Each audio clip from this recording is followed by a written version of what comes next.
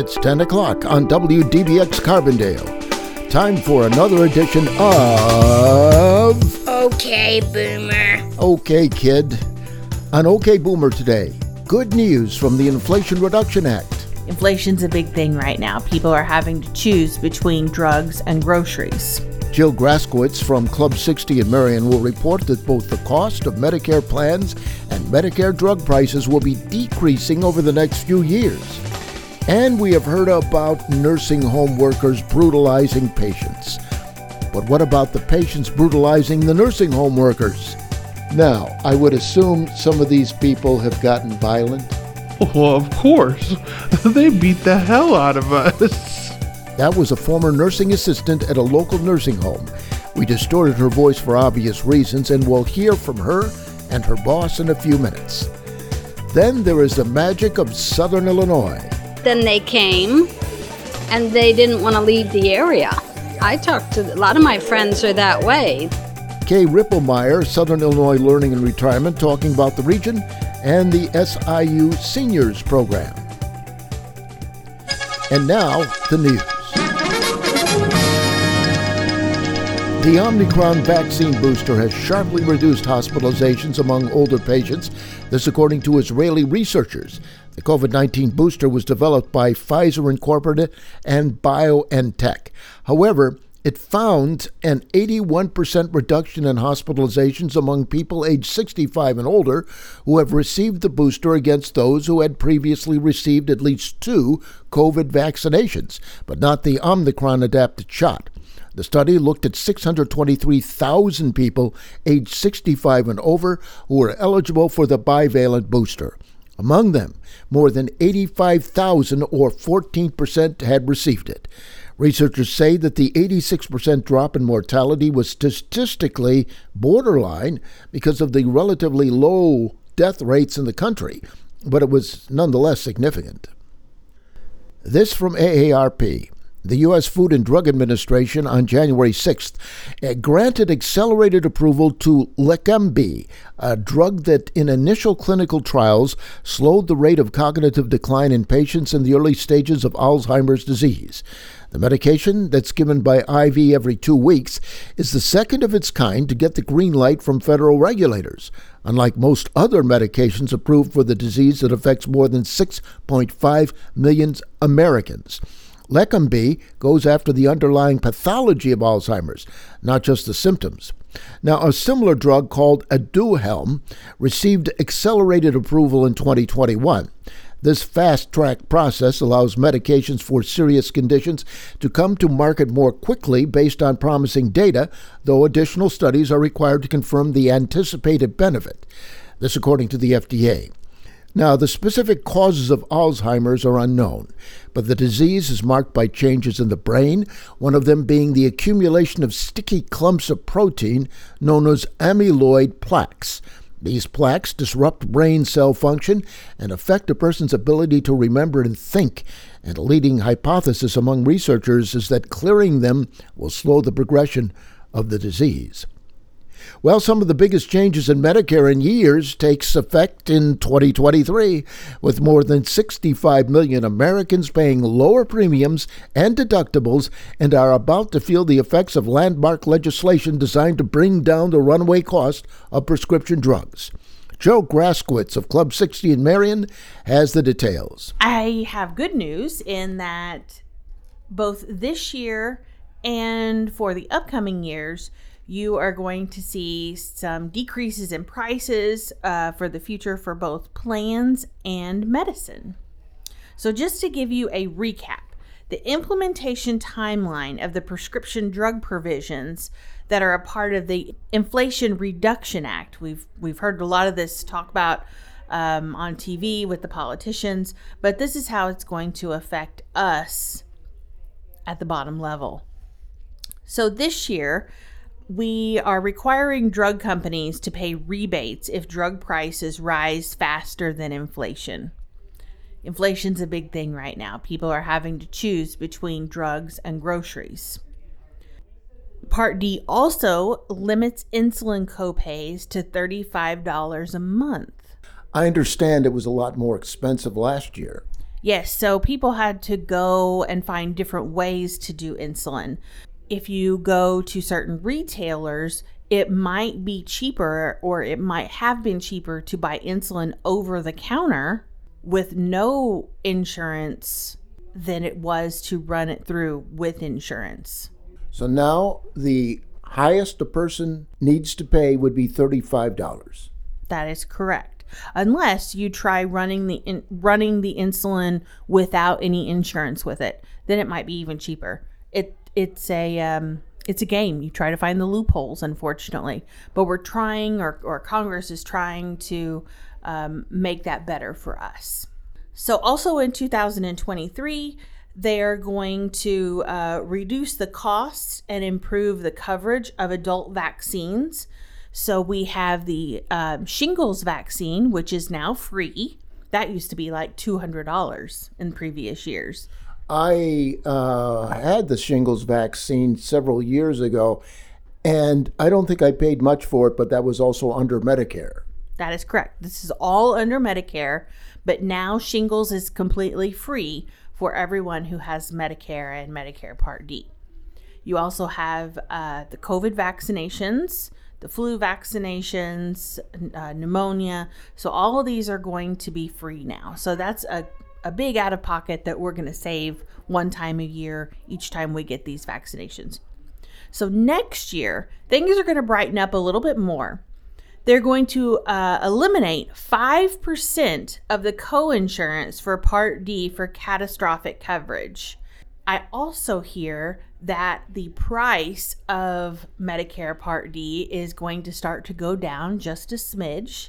And so hopefully the decrease in Medicare Part D, along with an increase in Social Security, will help with the inflation every little bit. Every little penny counts here. In 2024, they're also going to expand eligibility of Part D for low-income subsidy with full benefits up to 150% above poverty level. In 2025, this is a big year. They're going to add a $2,000 out-of-pocket cap for Part D and other drug benefit changes. So once you pay the $2,000, you're capped and you should receive your medication copay free after that. So no more out of pocket. And then from 2026 until 2029, you're going to see negotiated prices for certain high cost medications. So in 2026, they're going to negotiate 10 Medicare Part D drugs. In 2027, they're going to add 15 more. In 2028, they're going to add 15 more, not only Part B, but also Part D drugs. And then in 2029, they're going to add an additional 20 Medicare Part B and Part D drugs. So ultimately, what does that mean for me, the taxpayer? That means that I'm going to be saving a little bit of money each year as time goes on between this year and 2029. That's Jill Graskowitz of Club 60 in Marion. While the 2022 Inflation Reduction Act provides the IRS with a large expansion of future funding to beef up audits of the rich, last year IRS revenue agents were only able to audit a small number of millionaire returns. Indeed, during the last fiscal year, the odds a millionaire was audited by an IRS revenue agent was just, listen to this, 1.1%. So, 1 out of every 100 millionaires was audited. In place of face-to-face audits, IRS has increasingly relied on automated letters through the mail asking for more documentation on a specific item. In 2022, 85% of what IRS counts as audits of 1040 returns were these letters. That's true even for millionaires. Indeed, last year, about half of millionaire audits consisted of these simple letter inquiries. So, all things considered, the odds of millionaires receiving some attention by the IRS rose by 2.8%. Yet this left somewhat under 700,000 millionaires, taxpayers reporting $1 million or more in total positive income, with absolutely no scrutiny whatsoever. This next word is defined as having or showing an accurate and deep understanding. The word I'm talking about is insightfulness, and might play a critical role in the ability to assess the accuracy of information. New research published in the journal Thinking and Reasoning found that people with greater insight-based problem-solving skills were less likely to fall for fake news. The authors of the new research sought to better understand the cognitive mechanisms associated with believing in misinformation. They were particularly interested in the role of insight-based problem-solving. Carola Salvi, a neuroscientist, headed the study. Salvi says, "We investigated the relationship between insightfulness and aspects of social reasoning, such as believing in fake news, overclaiming, and bullshit." Well, you know the word. The participants were presented with 20 news items consisting of a headline, a thumbnail image, and a preview text, and were asked if they were familiar with the article, how accurate they believed the article was, and if they could share the article on social media. Half of the news items were fake. In addition, the researchers administered a test of the tendency to believe pseudo-profound balloon. The participants were shown randomly generating meaningless statements such as, "Infinity is a reflection of reality," and asked to rate how deep was their knowledge or thought. Those who scored higher on the measure of insightfulness tended to be able to identify fake news and differentiate meaningful statements from pseudo-profound bull. Importantly, the findings held even after accounting for cognitive reflectiveness, meaning the tendency to think critically about a problem rather than going with your gut. Greater insightfulness was also associated with reduced overclaiming. In other words, those who scored higher on the test were less likely to claim to be familiar with people, events, and topics that had been made up by the researchers. So much for that. Here's a question. What's one exercise habit seniors can start in the new year to become more active? Joy Fletcher, in her 30-plus years as a fitness expert, has the answer. The answer is working on your mindset. Not your exercise set, but your mindset. Over her career, Joy has watched many well-intentioned exercisers sabotage their own efforts. Most commonly, they were trying to satisfy someone else's expectations. They started an exercise program but didn't really believe that they would keep it up. They didn't pick a goal that truly mattered to them, or they were afraid to trust themselves to succeed.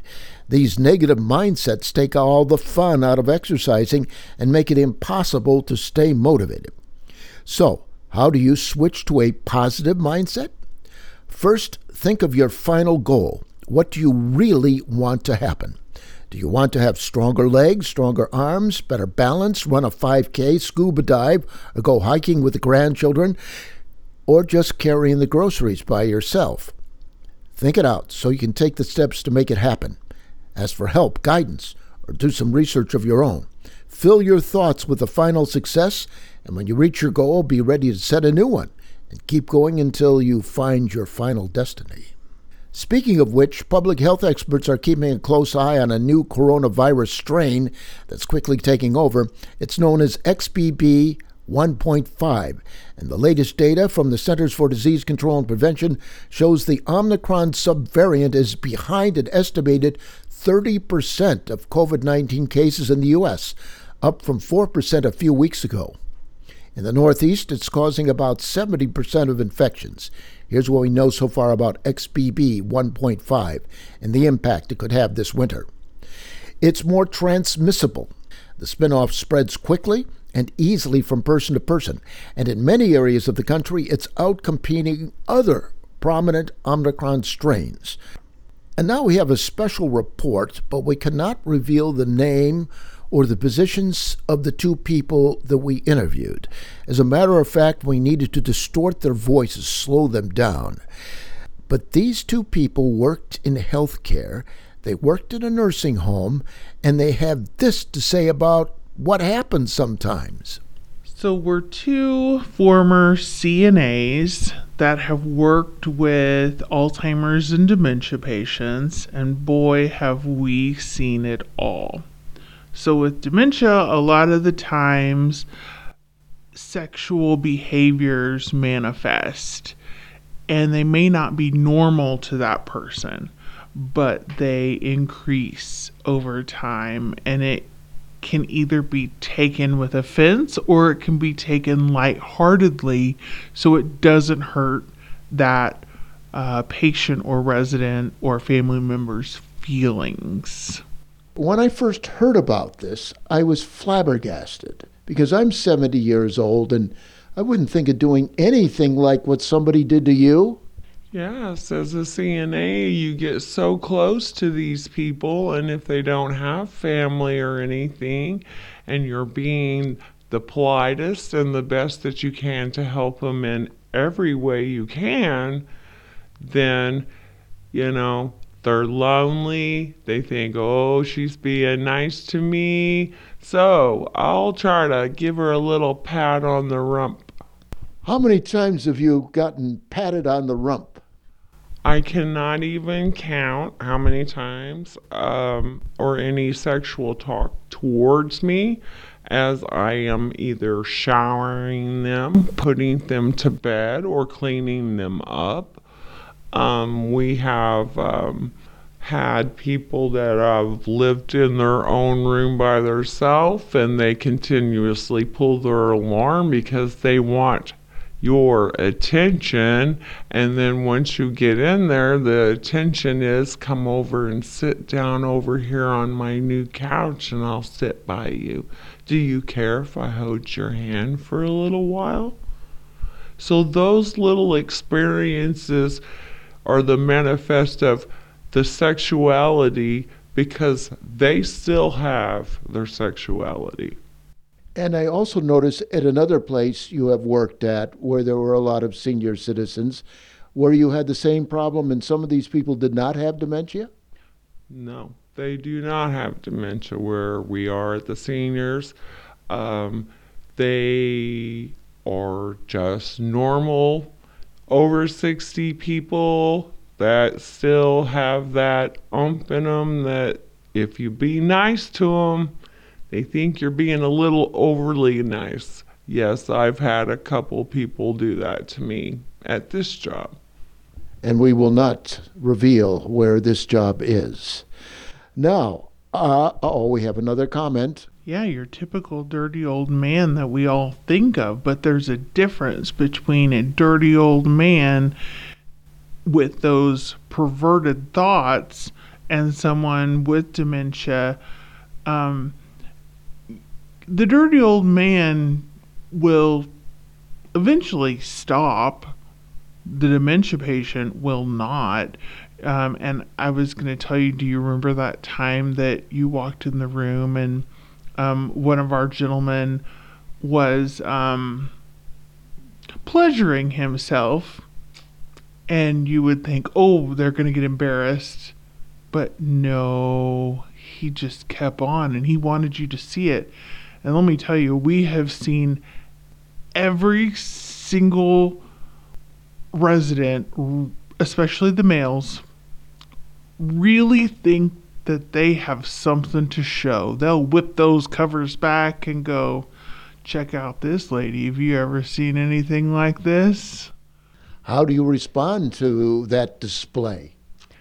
I just say, maybe, maybe not. Let's get you cleaned up and let's get you in bed and cover that thing up because I don't want to see it again.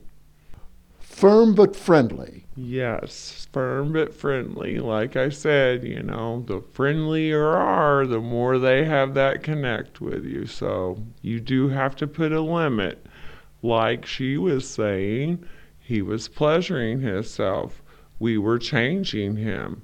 All we would say is, could you please do that on your own time when we leave the room, sir? Now, I would assume some of these people have gotten violent. Well, of course. They beat the hell out of us. Really? You had men and women who were punching you? Yes, punching, biting, pinching, kicking, grabbing parts that would hurt you. Yeah, very violent, very violent. I actually have been man punched in the face by a gentleman that was about 7'3", about 285 pounds, and I was alone then. And literally he said, "I'm getting ready to show you, woman, what a man punch is." I said, "Go ahead, it's all right." And he did. But then I had to take control of him. So you kind of have to do what you got to do then. Wait a minute. He was so big. What are you, about 5'5"? 5'3". You're 5'3". You probably weigh 120 pounds. And this guy is 7 feet tall and he punches you. I would have thought he would have knocked you through a wall. Well, I stepped back quite a bit. But see, that's when it comes into being, I was your CNA, and now I'm your CNA and you're going to listen to me. And I have to get some control because the first punch, there's going to be more. So I'm going to have to do whatever it takes to convince him to stop what he's doing. But were you physically capable of restraining him or stopping him? Yes, I was. Actually, in the midst, he was so confused because he had really just been there and kind of dropped off. I had him call his son, sit down in a chair, have his son start talking to him. I locked my building down. I went up there to the other building, and I got what we call a Hoyer. So once he was sitting there and he stood up, I said, "Would you sit back down?" And then I put him up. I lifted him up with a Hoyer, pumped him up, and rolled him into his room and let him down on his bed, and he went to sleep. That's incredible. I would think with somebody that size, with that type of violence, you would have been at a real disadvantage, but you took advantage of him, actually. Well, you got to protect yourself too, but you've got to protect your residents and, your seniors. But, you can't let them do it to you all the time because they will take advantage of that. So unless they know that you have a great side to you and a bad side to you, we can communicate even with dementia. "Oh, no her. I got to slow down and stop because she's not going to put up with it." So we can go one way, we can go other. And what I've noticed also in this discussion, you are sincerely interested in the welfare of the patient. Oh, absolutely. You're talking about people that are dropped off at our door, literally, with nothing. And we bring them in and we make them a room, and we are their family now. They don't get phone calls, they don't get nothing. That is why it is you have to have that compassion there. Even though it's tough, you still got to have compassion for these people. It's not their fault. Not their fault. Now, you ran one of these nursing homes, did you not? I did. And there's a boundary there, but the boundaries are very blurred because when somebody comes into these facilities or long-term care facilities, you are their family member, you see them every day, you're their friend, you're their best friend, you're their caregiver, you're giving them a bath, you're getting up close and personal with them. How many times lately have you taken a shower with someone, Robert? Not for a while. Okay. So if you had dementia and you suddenly have a nice young girl in the room and you're naked in the shower and, it's been a while, there are some things that every human needs, and it's a basic need. One is human touch. And when people are isolated and home alone in older age, they lose this. And when you have dementia, that boundary line is so blurred. It's no longer there, and I'm going to get what I need, and you're there, and the opportunity's there. So that's why you have to have the special training with all of the caregivers, and we cross-trained everybody. If you were a caregiver, you could also work in the kitchen. If you worked in the kitchen, you were also a caregiver, because it takes a true team, whether it's a large facility of 100 to 200 people or a small facility of 10 to 20. Everybody has to work together, because you're all left with these same people every single day. Now, looking at it from the dark side, I've heard of reports, particularly at a mental hospital in the area, where caregivers were beating up the patients, and worse. Have you seen something like that, particularly as an administrator? I have not seen it in one of my buildings that I ran.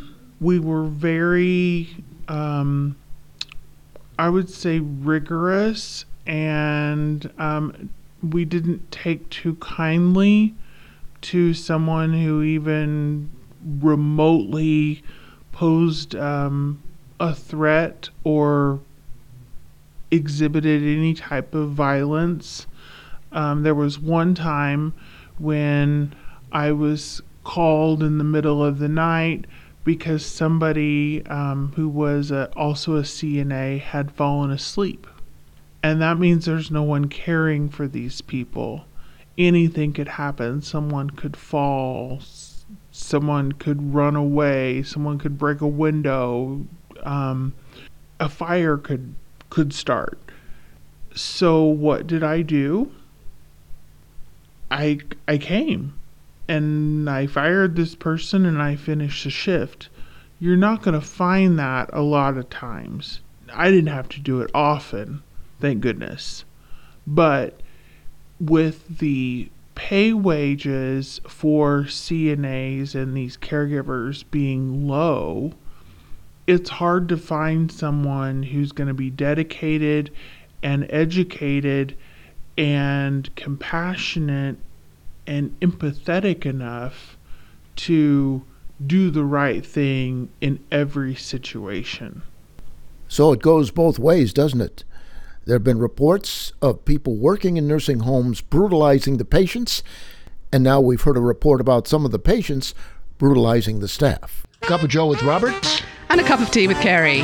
And as promised, it is time for our slideshow of my Christmas vacation. And this is Mammoth Cave New Entrance Tour. That's right. It's in a big hole and everyone climbs down the stairs, as you see. I know. And they all look so, grim. Because they're going through that door, they don't know if they'll ever come back. Lindsay and me sharing a private moment. I just want the listening audience to know that it was purely a dark cave. There was no picture. Lindsay Lohan. How do you know it was dark? Fantastic shot of a bat. It's a close-up, everybody. And, oh my God, what an evil-looking face. It's taken off a wall. That's me, incidentally, and that's the ranger telling me not to mess around with the bats. He looks like a ranger. Okay, this is historic Diamond Cavern. Beautiful bird. It is a beautiful bird. And this is the entrance to the cave. Next to the garbage can. What do people puke when they come out? No, they puke before they go in. And that's George the kangaroo. Oh, and you're so much bigger than George, and you have a bald spot. Okay, that's Hoss. He's the guy who gave me the tour of the Kentucky Down. I wouldn't have gone down there with him. What the heck did you do? Knock off part of a stalagmite? I walked into it. Tight? Yeah, that was an accident. Out. Anyway, Hoss was showing me through the cave. There's me pondering, thinking deep thoughts, looking into the pool of water. It is. It's amazing. There's ripples. There's Little a ripple. Ripples, there's a pool, yeah. That is so bizarre looking. Isn't it bizarre? Now, this is the American Cave Museum in Hidden River Cave. So that went all over in Kentucky, yeah. Oh, wow, that's so much better. Oh, you bumped your head again. Well, the guy said, watch the birdie as I was walking, and he flashed and boom. Have that with your cup of joe. And your cup of tea. I'm Robert Rickman. And I'm Kerry Boylan. All right, let's get up. Oh, it always hurts. And go for a cup of coffee. It's the OK Boomer coffee break. Let's walk to the coffee machine where we will talk about Perry Como. Yes, he was more our parents' type of singer than, say, Michael Jackson, but as we kids used to hear him on Mom's clock radio periodically. And Boomer Roger Davis likes him too. As you remember, Roger Davis looked just like the 1960s cartoon character Roger Ramjet.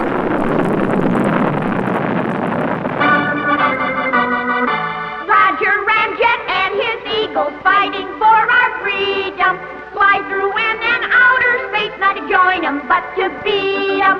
Roger Ramjet, he's our man, hero of our nation. For his adventures, just be sure and stay tuned to this station. So come and join us, all you kids, for lots of fun and laughter, as Roger Ramjet and his men get all the crooks they're after. Roger Ramjet, he's our man, hero of our nation. For his adventures, just be sure and stay tuned to this station. Perry Como was back with the second of 4 on my favorites list. As was the case with the previous entry, Perry is singing with the Mitchell Ayers Orchestra, with background vocals from the Ray Charles Singers. The song was written by Joe Shapiro and Lou Stallman. The song was a #1 song on the pop chart and stayed on the chart for 29 weeks. Here's Perry Como, Round and Round. Find a wheel and it goes round, round, round as it skims along with the happy sound as it goes along the ground, ground, ground till it leads you to the one you love. Then your love will hold you round, round, round in your heart's a song with a brand new sound, and your head go spinning round, round, round, 'cause you found what you've been dreaming of. In the night you see the oval moon going round and round in tune, and the ball of sun in the day makes a girl and boy wanna say, find the ring, and put it round, round, round, and with ties so strong the two hearts are bound, put it on. The one you found, found, found, for you know that this is really love.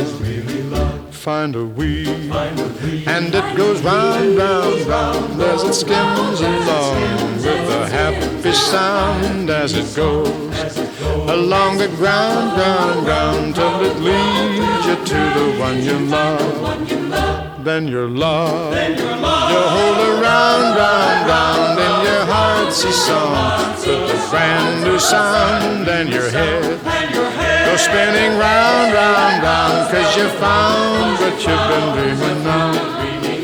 In the night you see the oval moon going round and round in tune, and the ball of sun in the day makes a girl and boy wanna say, find the ring, and put it round, round, round, and with ties so strong your two hearts are bound, put it on.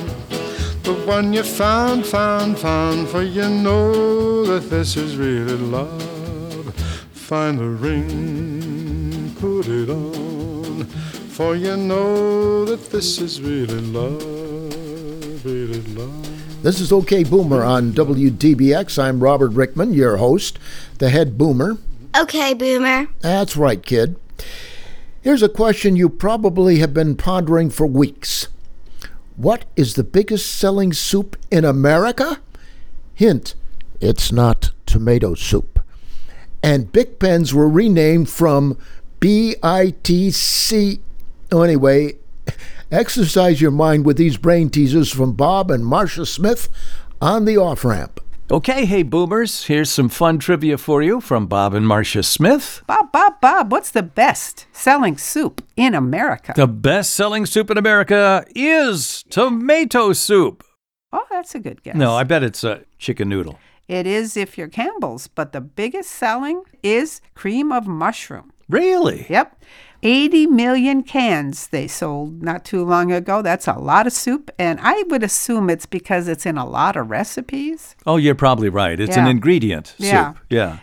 Campbell's soup, a great American product. This is a great American product, but it wasn't made in America originally. Bic pens came from France. Oh, really? Yeah.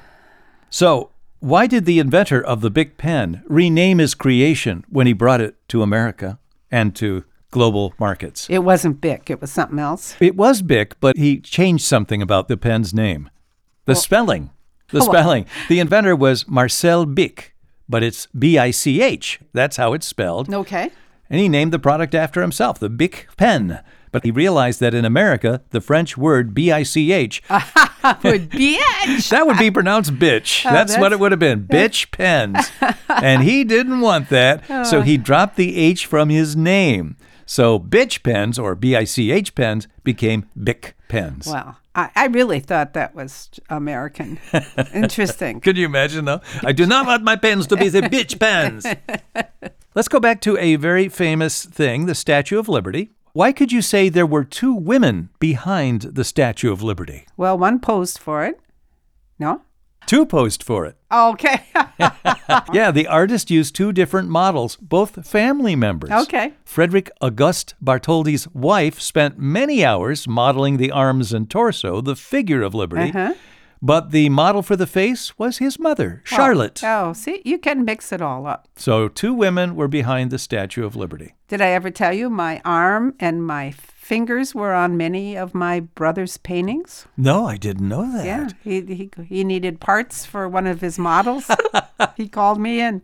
Well, wait a minute. I never saw any of your brother's paintings that had any human form. Well, these were the early years. I see. College years. Okay. What kind of animal is a geep? G-E-E-P. G-E-E-P. Well, think about it. Well, a sheep. Yeah, you're and half right. A gazelle. I don't know. What is it? It's a hybrid of a sheep and a goat. Oh, really? Okay, so it's called a geep. Yeah. And speaking of hybrids, how about a pizzly? I don't think I'd want to touch that That's one. a hybrid of a grizzly bear and a polar bear. Wow. And they look really weird, too. Grizzly bear and a polar bear. Yeah, a wolfen, a bottlenose dolphin, and a killer whale made up, and that's what you get, a wolfen. Jeez, these are actual animals that have been I saw bred? pictures of every one of them. Oh, my goodness. A leopon. A leopon? Yeah. That sounds like a place to go. It does. Let's go fishing by the leopon. Okay, what? It's a male leopard and a female lion. Wow, where do you get these combinations? These are interesting. And here's one that'll give you shivers. It was attempted by the Soviets in the 1920s. They were trying to develop, wait for it, a humanzee. Oh, no. Yes. They actually bred a human being. They tried to, a chimpanzee and a human. And it didn't work as far as we know. Oh, dear. You should have saw some of the pictures. It sounds like a Ripley's Believe It or Not It thing. does, but it wasn't. Okay, so those are odd. That's from our odd hallway of horrors. Hallway of Horrors. Let's go back to the Pizzly. Yeah, Marcia's Hallway of Horrors. Okay. All right. Let's go back to history, okay? Okay, good. Okay. How could you call Yale University the home of the petroleum industry? The money they got was from an oil guy who started up. No, Yale is the place where the petroleum industry was born. So let me tell you. Please. At Yale University, the first fractional distillation of crude petroleum was done. 38-year-old Yale chemistry professor Benjamin Silliman did it while analyzing a sample of the Pennsylvania rock oil, as crude oil was called. He did it for 33-year-old George Henry Bissell, who founded the Pennsylvania Rock Oil Company of New York.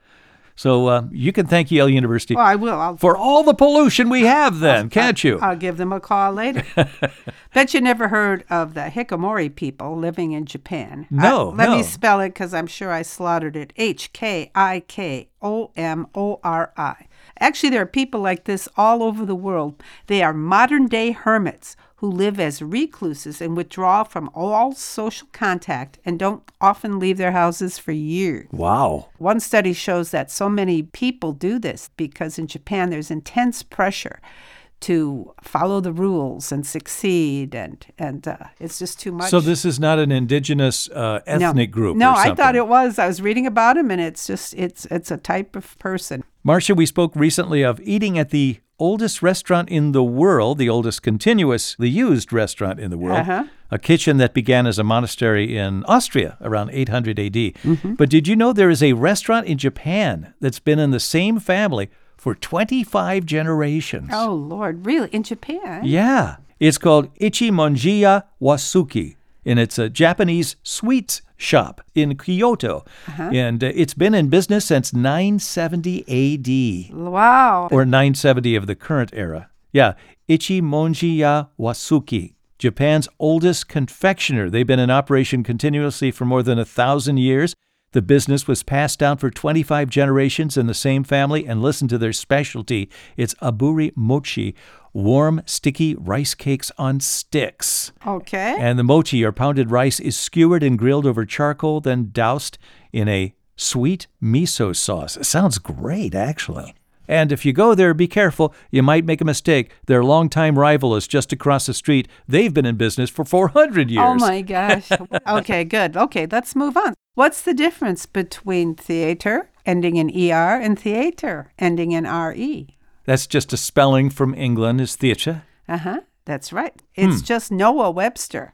Oh, the dictionary guy. Yeah. Yeah. Noah Webster, he had a never-ending attempts to try to get rid of Britishisms, he called them. Oh, no kidding. He was always trying to fix it, so it was more American. And so, he changed words like we know color. He took the U out of color. The COLOUR. Yeah. Okay, took the U out of there. He thought it was superfluous. It is. It's not necessary. Plow and honor, those are two words that had OU in it. That's right. Of course, not all of his suggestions caught on. He did try to convince us Americans that the words tongue and women should be spelled tongue, T-U-N-G, and women, W-I-M-M-E-N. And nobody bought it, so women. It didn't work. I like that spelling. That's good. So that's how Americans talk. That's funny. Well, that's it for today. We just want to remind everyone, if they'd like to join us on the web, they can come to our site at theofframp.show. Back to Robert P. Rickman. Thanks for letting us share some off-ramp trivia for you today. Okay, Boomer. Thank you very much, Bob. That was Bob and Martia Smith in Wisconsin exercising their minds with brain teasers. Now, down here in our region, there is an organization called Southern Illinois Learning in Retirement, which is taught through Southern Illinois University. Now, some of the recent course topics were American cinema, technology, history of the English language, birds of Southern Illinois, world religions, Middle East society, archaeology, polarization, the primaries, and the poll. Kay Ripplemeyer is a member of the Southern Illinois Learning in Retirement, and I talked with her about her organization, where she came from, and how SIU influences rural Southern Illinois. There's classes in whatever people are interested in teaching. So I get the schedule every season and find a variety of all sorts of classes. A lot of people are retired professors, but not all, and there's something that they want to teach. Could you give me an example off the top of your head of some of the things that are being taught? Oh, I just took 2 classes back-to-back this fall. The first one was by retired professor of history, Kay Carr. And what a treat we had with her. She taught about the American colonial history before the Revolution. And it was just fascinating and wonderful. I think we had 5 classes, so they met for 2 hours once a week. And then she was so generous. I mean, she had slides that gave us statistics and photographs, suggestions for primary documents, And she said, I'll just give me your email and I'll just send these to you, so you didn't have to take such notes. It was wonderful. And then right after that, back to back, John Jackson taught a class in the midterm elections. So we had 3 classes, I think it was before the election, a class on election day morning, and a class afterwards. So he prepared us for, it was a mixture of the national election and then Illinois politics and how that fit into the national scope of things. Oh, it was wonderful. It was great. Now, do you have seniors requesting courses? Yeah, there probably are some. I mean, people have asked me to teach again. I taught a class. I gave one short class. I think it was either just 1 or 2 sessions on the Civilian Conservation Corps in Southern Illinois. But the class I taught for the 5 weeks was Southern Illinois history. And then they asked me to give the yearly talk about the Civilian Conservation Corps in Jackson County and specifically Giant City State Park. So this is intellectual enterprises. Oh, I think there's not so many. I don't know. I think there's some that are just fun. There's been classes on film. And I've seen some that aren't that intellectual at all. And but I just haven't taken them. Now, your background, you grew up on a farm. I did. Now, was this in Southern Illinois? Yes, in Monroe County. Okay, you are a Southern Illinois farm girl in Monroe County, and you went to the U of I, and then you went to SIU. And what degree did you get here at SIU? I got a master's degree in literature, and then I did all the work toward a PhD in American culture, except I didn't write a dissertation. I had 4 children, and I got divorced, so I had to work. So instead I wrote books afterwards that could be, I suppose, a dissertation, but I didn't want to leave Southern Illinois, and so I wasn't seeking to get a degree, to get a job somewhere else, and I wouldn't leave to get my PhD somewhere else. I wanted to just stay here and study and make Southern Illinois what I wanted to know about and write about. So the one book is about the creation of the Shawnee Forest and through the CCC, and the other is the creation of Giant City State Park. Now, I mentioned you before. I lived in California, Arizona, Iowa, short time in Ohio, Michigan, and I spent about 22 years in Nashville, Tennessee, and I've never been any place like Southern Illinois in my life. And, you came from a farm, you're a Southern Illinoisan, you got everything prepared to get your PhD. I don't see that in any other area of the country. You have this type of vast influence from this university. Yeah, this was a vibrant school for a lot of people, but then they came and they didn't want to leave the area. I talked to a lot of my friends are that way. The community of people that came of age, I'd say, in their 20s, when you fall in love with a place, maybe get married, is just really endearing. There's a whole lot of us baby boomers who have made a tight community. We went through things here together. Now, this school, when Delight Morris took over, was about 3,000 students, and the campus was a square block. And then by the time I got here in 1970, you could walk from one dormitory, Schneider Tower, to the communications building, and it was a mile walk. How much do you think, when this little university was in existence since the 1870s, until when Delight Morris came in 1947, how much influence has SIU had on the Southern Illinois community since Morris arrived and after he left? Well, huge. It built Carbondale. Murfreesboro used to be a larger town than Carbondale. Carbondale got the university, and Morris did a great job in combining what this region needed and what the university was teaching. There was a meld, that was our university, for everyone who lived around. And then gradually Carbondale became the place people would come to shop, and Carbondale came to be the cool place, And the people who come to learning in retirement, I wish these questions would be posed to them and have like a moderated question-answer discussion, because each of the stories of the baby boomers is different. Of course, we all went through same events but saw it differently. I think that would be and it would be a good class to do that. And I'd attend the class with a microphone. Yeah. What I have noticed is that you have the what used to be the Illinois Central, and I would ride the train down here and then back up to the Chicago area. But then the university, or the town of Carbondale, would double in size when the university was in session. So you have this itty-bitty little town with what turned out to be, at the time, the 24th largest university in the country.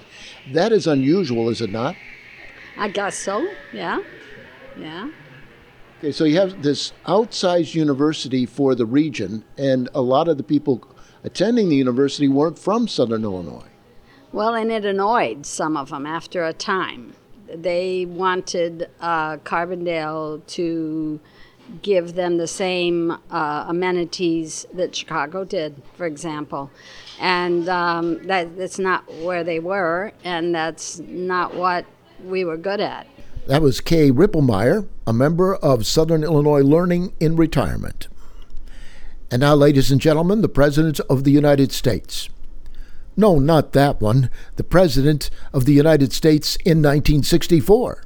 Mr. President, we are honored for this opportunity to visit with you in the midst of your normally busy day in the White House. I am hopeful that the visit will be helpful. First, may we extend our congratulations, although it was months ago, on your thundering election victory to the presidency. This will be for a new 7-year term. We'll go right on with the questioning now to Mr. Swayze. Mr. President, as a continuing example of your policies, who in the years to come will be guarding our eastern coast against Russian submarines? 35 Cuban fishermen. Mr. Van Vory. Mr. President, we understand that you are contemplating some changes in the income tax law for next year. That's what we propose to do. And if your changes go through, sir, how much of our net salary will we be able to keep? 0.1%. And where will we be mailing our income tax checks? The President, the White House. Mr. St. Ledger. Sir, vice presidents are becoming more and more important. And I think they should. Would you say that Hubert Humphrey has been a good vice president? Yesterday was quite encouraging.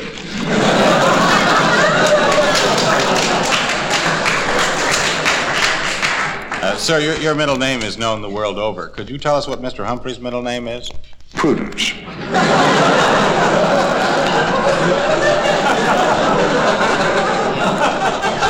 Okay, Boomer.